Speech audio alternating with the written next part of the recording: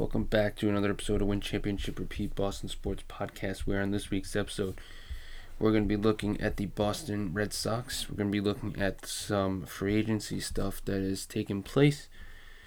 We're going to be looking at the Patriots and a big Buffalo Bills matchup. And then we're going to be looking at the Boston Celtics and some stuff on the Celtics. So, let's get started. For the Red Sox, they went into free agency having a bunch of different needs, and they lost out on Rodriguez, who was a big part of their team, and they had a ton of different sort of questions that were on everyone's mind on what they would do to fill that role and the other roles of the team. So they added a few players. First, they added outfielder Rob Refsnyder, who played with the Twins before he was with the Yankees for the first part of his career. Not really the greatest, has been average at best, but maybe he'll be a minor league outfielder. Maybe he'll play in the majors if they need one, but that's probably not going to happen. And so they just brought him in. And then they did address their pitching a little bit. And when it comes to their pitching, basically they brought in two guys who hopefully can be big parts of this team. Now, to me, Michael Wacha comes in $7 million 1 year. He's average, was okay for Tampa Bay last year. Wasn't the greatest, but he was all right. And then you have another guy coming in, and James Paxton, who was the lefty for Seattle, the Yankees, back to Seattle. He's going to have Tommy John, probably won't play most of the season. So Michael Wacha comes in, arguably your fourth or fifth starter. And then you have also coming in James Paxton, who $10 million for 1 year, and then there's incentives bringing it to $25 million potential contract size for maybe 2 more years. I think there's protections, team options, whatever. So this is not about this year for James Paxton. It's about next year, hoping he comes back healthy, and then you have him and the rest of your pitchers. I think for the Red Sox, they're in a tough spot because there were a lot of big names, and they just didn't go after any of them. And Charon Bloom seems like he's not the guy who's going to spend all this big money on players. He doesn't seem like he's a Dave Dombrowski where he's going to trade away the farm for a bunch of big names. But the thing is, the Red Sox don't have a farm system that's anything worth looking at. If you're another team, it's probably top 10 worst farm systems in baseball. I think it's somewhere in the high 20s, 20, 21, 22 area. But it's not really that good, and so you're going to have to go out and use your free agency money and get players through free agency because you don't have the pieces that other teams do to trade for players because a lot of your prospects don't really have a pipeline that is looking like success in the MLB. That's changing. They do have a first, 2 second-round picks, and a third-round pick in the next draft, but right now, it just seems like, their farm system needs some rebuilding, and it looks like for now, it's time to maybe go out and get big name free agents, which Charon Bloom doesn't seem like he plans on doing or wants to do, and I don't really know why. He is kind of been running the show, and it was a very good year last year, but I feel like because it was so good, you'd want to add more to maybe solidify that.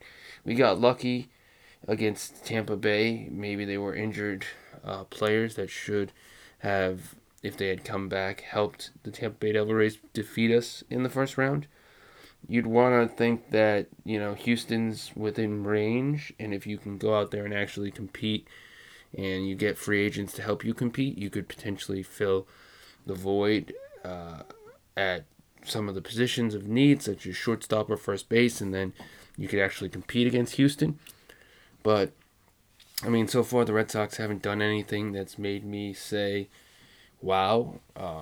They've basically signed 2 below-average pitchers, and they haven't done anything in first base department, outfield department, any sort of outfield, second base, first base, any needs in terms of player wise haven't really been filled, and it's not good, right? Because you got to spend the money, right?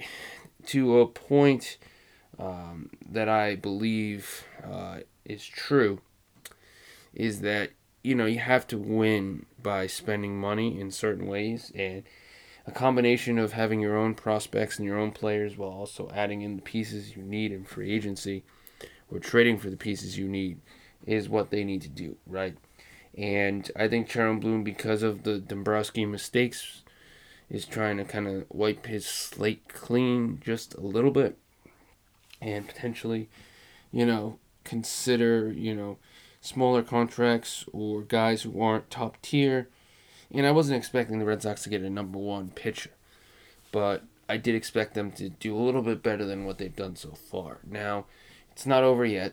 There are still a ton of big free agents that could come here, or just pieces they could use. But the number one thing they need is a closer, and I've said this before. They need a closer who can come in on day one, who can come in any game, any night, and close the game out without hesitation. The Red Sox kind of didn't have that guy, whether it was Barnes or Ottavino or whoever. They really didn't have someone they could say, okay, ninth inning, we're up by one, close the game out. You're the guy. They don't have that. And they've had great pitchers, they've had great players, but to me, it just doesn't seem like at the end of the day, the Red Sox are what they were last year, and they need to do some moves, make some moves, and do something because I honestly just don't see the Red Sox competing again. If other teams are making all these moves and getting big name players, what are you guys gonna do, right? Because Texas added 2 new infielders, Seattle added a pitcher, and where are the Red Sox in this, right? Toronto's made their moves, and there's so many other teams that have kind of stepped up in different ways. The Red Sox just didn't, haven't, and that's just unfortunate because if you want to compete, that's what you got to do. I think that's kind of where they need to improve is just bringing in players who are actually good players and just helping your team compete because they were great last year. You want to kind of pile it on, keep going, and try and get better and actually compete for World Series instead of kind of just not doing that. And I think that's what they need to do. So we'll see what happens with the Red Sox. Hopefully things go great. Hopefully they can at least kind of make something of their free agency. Who knows? New England Patriots taking on the Buffalo Bills. New England Patriots are 8-4. Buffalo is 7-4. Patriots have a bye week coming up after this game against the Buffalo Bills. This is at Buffalo. Patriots have 3 important games: Buffalo, Colts, Buffalo. So to me, the Patriots have to win 2 of these games. Ideally, the 2 games they win would be both of the Buffalo games, but at least they got to win 2 games to kind of make it worthwhile because I feel like for the Patriots, if they lose both these games in terms of the Buffalo series, if they lose both of them, then when it comes to the playoff race, they're going to slip a little bit because right now they're the number 2 seed, but they most likely will probably slip a lot farther down, potentially down to the 6th seed or even the 7th seed, depending on how the Chargers do, or Vegas, or Denver. So, this is a big series. I think the rest of the season for the New England Patriots is big because you have the Bills, the Colts, the Bills, and at the end of the season, the Miami Dolphins, who tend to always be a problem for no reason whatsoever. And let's just say we're tied going into that last game of the season because we split the Bills series We beat the Colts. We beat the Jaguars. The Bills split the series with us. They beat their other two games. We have a bye week. We're tied with record. And then it comes down to Miami. Miami's always just given us trouble for no reason. They've always been a terrible football team, at least over the last 25 years. And they seem to always just get something right at the end of the season. And I don't know why the NFL tends to put the Dolphins at the top and the bottom of the Patriots' schedule every year. Maybe because they just want the Patriots to have a game that always is just tougher than expected, because I don't really know what the point is. It seems like every year it's around the end of the season. It's never in the middle. You never play the Dolphins like week 6. It's always like the last week of the season or the second to last week of the season. And they always seem to beat us when it doesn't seem like they're that great of a team. So I don't really know where it goes from here in terms of the rest of the season. But I'm going to just say that the Patriots are probably going to win against the Colts, the Jaguars, split the Bills series. If they can win against the Dolphins, then it might be a tie going into the AFC East standings at the end of the season, which, unfortunately, because the Patriots split with Buffalo, I don't know who actually gets the edge in this one. I don't know if they flip a coin. I don't know where they go from here. But that's a big deal, because let's just say New England has tied record with Buffalo, and whatever one of those teams has the number one spot. Let's just say number one seed, Patriots, or the Buffalo Bills, depending, and they have a tied record. I don't really know how that would work because they've split the series in this one. My best guess would be it would go to Buffalo, because at the moment the Buffalo Bills have won pretty much all of their games in division games. At least they beat the Dolphins twice and the Jets, and they got the Patriots, and the last game of the season is the Jets. So we need the Patriots to win and the Jets to beat Buffalo in the last game of the season. Or we could just beat Buffalo twice, and that just solves our problem entirely.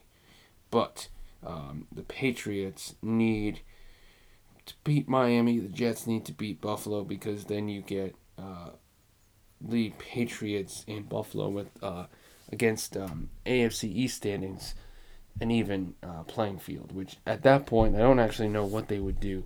To be honest with you, I don't know if they would give it to the Patriots or Buffalo, because they have the same record. Let's again assume the Jets, they beat Buffalo, then the Patriots have one loss against Miami, which is one loss in the AFC East, and one loss against Buffalo, and then Buffalo Bills have one loss against the Jets in the AFC East and one against the Patriots.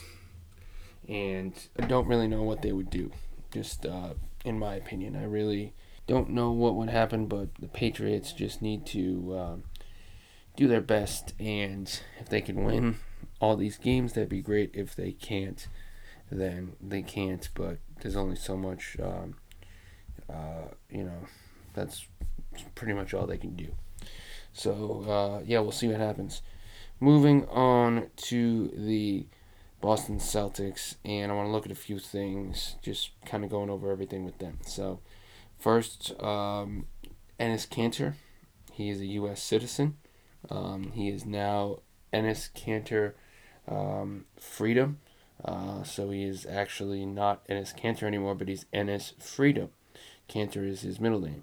I don't know if he has a middle name, but it would probably be Enes, middle name Kanter Freedom. So that's where he's at right now. I'd like to take a second and talk about a former member of the Boston Celtics who decided he is not really happy with his situation in New York. Tom Thibodeau and the Knicks took out the struggling Kemba Walker from their rotation, and it seems like there could be a chance that Kemba gets traded, even though Kemba came to the New York Knicks as a free agent. He was released by OKC after he was traded away from Boston, and he's from New York, and, if he does leave, I don't really know where he would end up, but, he probably has always wanted to play in New York, and likes playing in New York and is probably just going through a struggling time. He kind of has had his injuries with the Celtics the last season, and then came in here as kind of a changed player, and now here he is. Hopefully, he might be going to a whole new team and might be going to a whole new squad. And I don't really know exactly where he is going to end up, but if he gets moved, but we will see. Boston Celtics are right now, at this point, tied record-wise with New York, Philadelphia for second in the Atlantic Division. They are, in terms of the standings in general, I don't know how they gauge the numbers, but right now they are they're on ESPN ranked number 11, which New York, Cleveland, Philadelphia, Atlanta, and Boston all have 11 and 10 records. I don't know how they would categorize all of these teams, how they'd be ranked, but they'd probably do it based off of record against the other teams here. So the record of Boston against New York, Cleveland, Philly, Atlanta versus New York against Cleveland, Philly, Atlanta, Boston, and so on and so forth. So I'm guessing that's what took place, and that's why the Celtics are an 11 seed.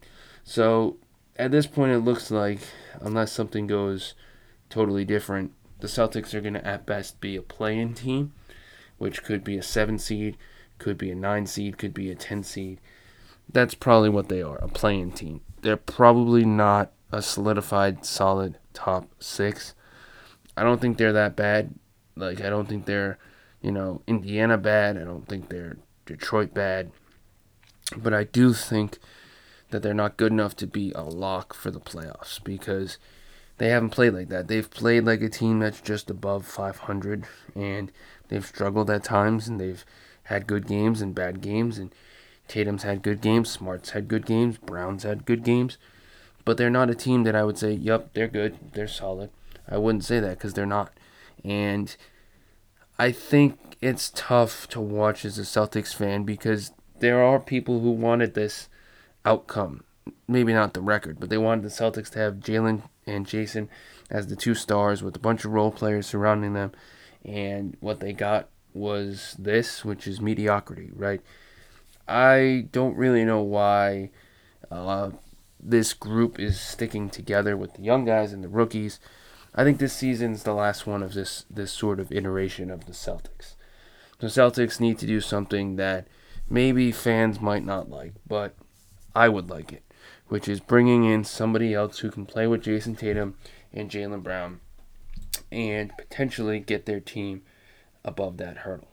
Whether that's Karl-Anthony Towns, whether that's Bradley Beal, whether that's Damian Lillard, whether that's any insert player, Ben Simmons even. Insert who you want to insert, and I could see that working. But keeping this team and keeping these players and hoping that it works, it just doesn't.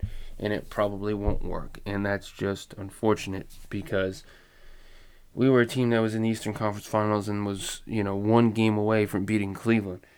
And say what you will, we had a good core, a lot of great players, and now here's where we're at. We've swapped out Gordon Hayward's and Terry Rozier's and, all these important pieces. Marcus Morris, these guys are all gone, and what we got in return was Aaron Nesmith and Peyton Pritchard and Juancho Hernan Gomez and all these sort of average rookies, young players, role players who probably aren't the best. And we really don't have a lot of options for this team in terms of the players we have. Our draft picks over the last 3 years have been pretty piss poor. I mean, Robert Williams is coming into his own, and he's probably the best of the bunch, but Pritchard's not good. Nesmith's not good. I don't care what you say, Romeo's not good. I don't care what you say, Grant Williams is not good. These guys are, in some cases, failed draft choices, and the fact of the matter is, you could have done so much better. You could have got players who actually helped. You chose, I think it was Aaron Nesmith over Cole Anthony. Now, I'm not saying Cole Anthony is the greatest point guard, but he would have been a better point guard than Aaron Nesmith is as a small forward for this team. There was so many different players you could have chosen over Romeo Langford if we're just looking at, Romeo Langford's draft, which was, if I'm not mistaken, I think it was 2019. And if you're looking at the 2019 draft, he was number 14, which they could have. Let's see who they could have chosen. He was a shooting guard. They could have chosen Nickeil Alexander-Walker. They could have chosen Matisse Thybulle, which they could have had, but instead traded him away. Well, they traded the pick to Philly. Brandon Clark looks like a much better option as a player, but I guess that's not the case. So they chose differently. Darius Bazley, who was actually from Brockton, Massachusetts, originally. And they could have chose him instead, but they didn't. Keldon Johnson, again, could have chose him and didn't. Kevin Porter Jr.'s had his issues, but he looks like a decent player for the Rockets. Could have chosen him. And at the end of the day, we made mistakes when it was drafting players. We made mistakes that they weren't really good choices. And I think the Boston Celtics made so many different decisions that at the end of the day, they didn't really work out, right? So, like I said before, Nesmith, we could have drafted Cole Anthony, which I mentioned. Could have drafted Saddiq Bey, who looks like a pretty solid small forward and probably a better small forward than Nesmith. And I remember at that draft, they were talking about Saddiq Bey being potentially a top 15 draft choice. We chose Nesmith. We could have chose Tyrese Maxey, who's not the worst player in the world. We could have chosen Emmanuel Quigley. We could have chosen Jaden McDaniels, who actually looks like a solid player in Minnesota. And then we could have chosen a guy that we could have drafted just outright, Desmond Bane, who's looking very good for Memphis, but we traded that pick away for some seconds that aren't going to matter at the end of the day. And so that's our team, right? We've made some choices drafting-wise that just haven't worked out, drafting-wise that haven't panned out, drafting-wise that at the end of the day aren't good. And as a Boston Celtics fan, you have to just think about these mistakes and just kind of say, okay, these are the mistakes, these are what kind of the things that took place, and we got to just kind of accept that and move on. So I don't really know what's going to happen. I don't know what's going to happen for this season, but if it doesn't go as planned and we don't make the playoffs or we make the play-in game and lose, Item A and Brad Stevens and sort of the core of this group of people in charge need to come together and kind of say, look, are we actually going to win with this group or do we have to make moves? Because it's going to get to a point, and I know a lot of Celtics fans hate to hear this, but this is my opinion and I think it's 100% true.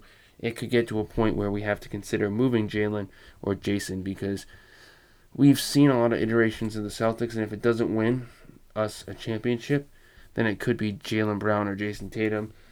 That could be a problem, right? I don't want to say that yet, but both of these guys are small forwards who play similar styles of basketball, who do some of the same things. There's not sort of this difference in styles of play or difference in positions, and they're both great. But is it time to potentially move on from one of these guys to bring in someone who's maybe a different player or a different fit, or maybe a big man like a Karl-Anthony Towns or a point guard like a De'Aaron Fox or Damian Lillard, or someone who's like a different kind of, catch and shoot type guy like a Bradley Beal rather than a 3-and-D wing? Maybe. I don't know, but it could get to that point where we have to make these decisions, and I know a lot of Celtics fans don't want to get rid of Jaylen Brown because he's an all-star, or Jason Tatum because he's an all-star. it's a decision they'll have to consider, and it's not an easy one, but, you know, it could have to get done. And as a Celtics fan, you got to kind of do what's best for the team.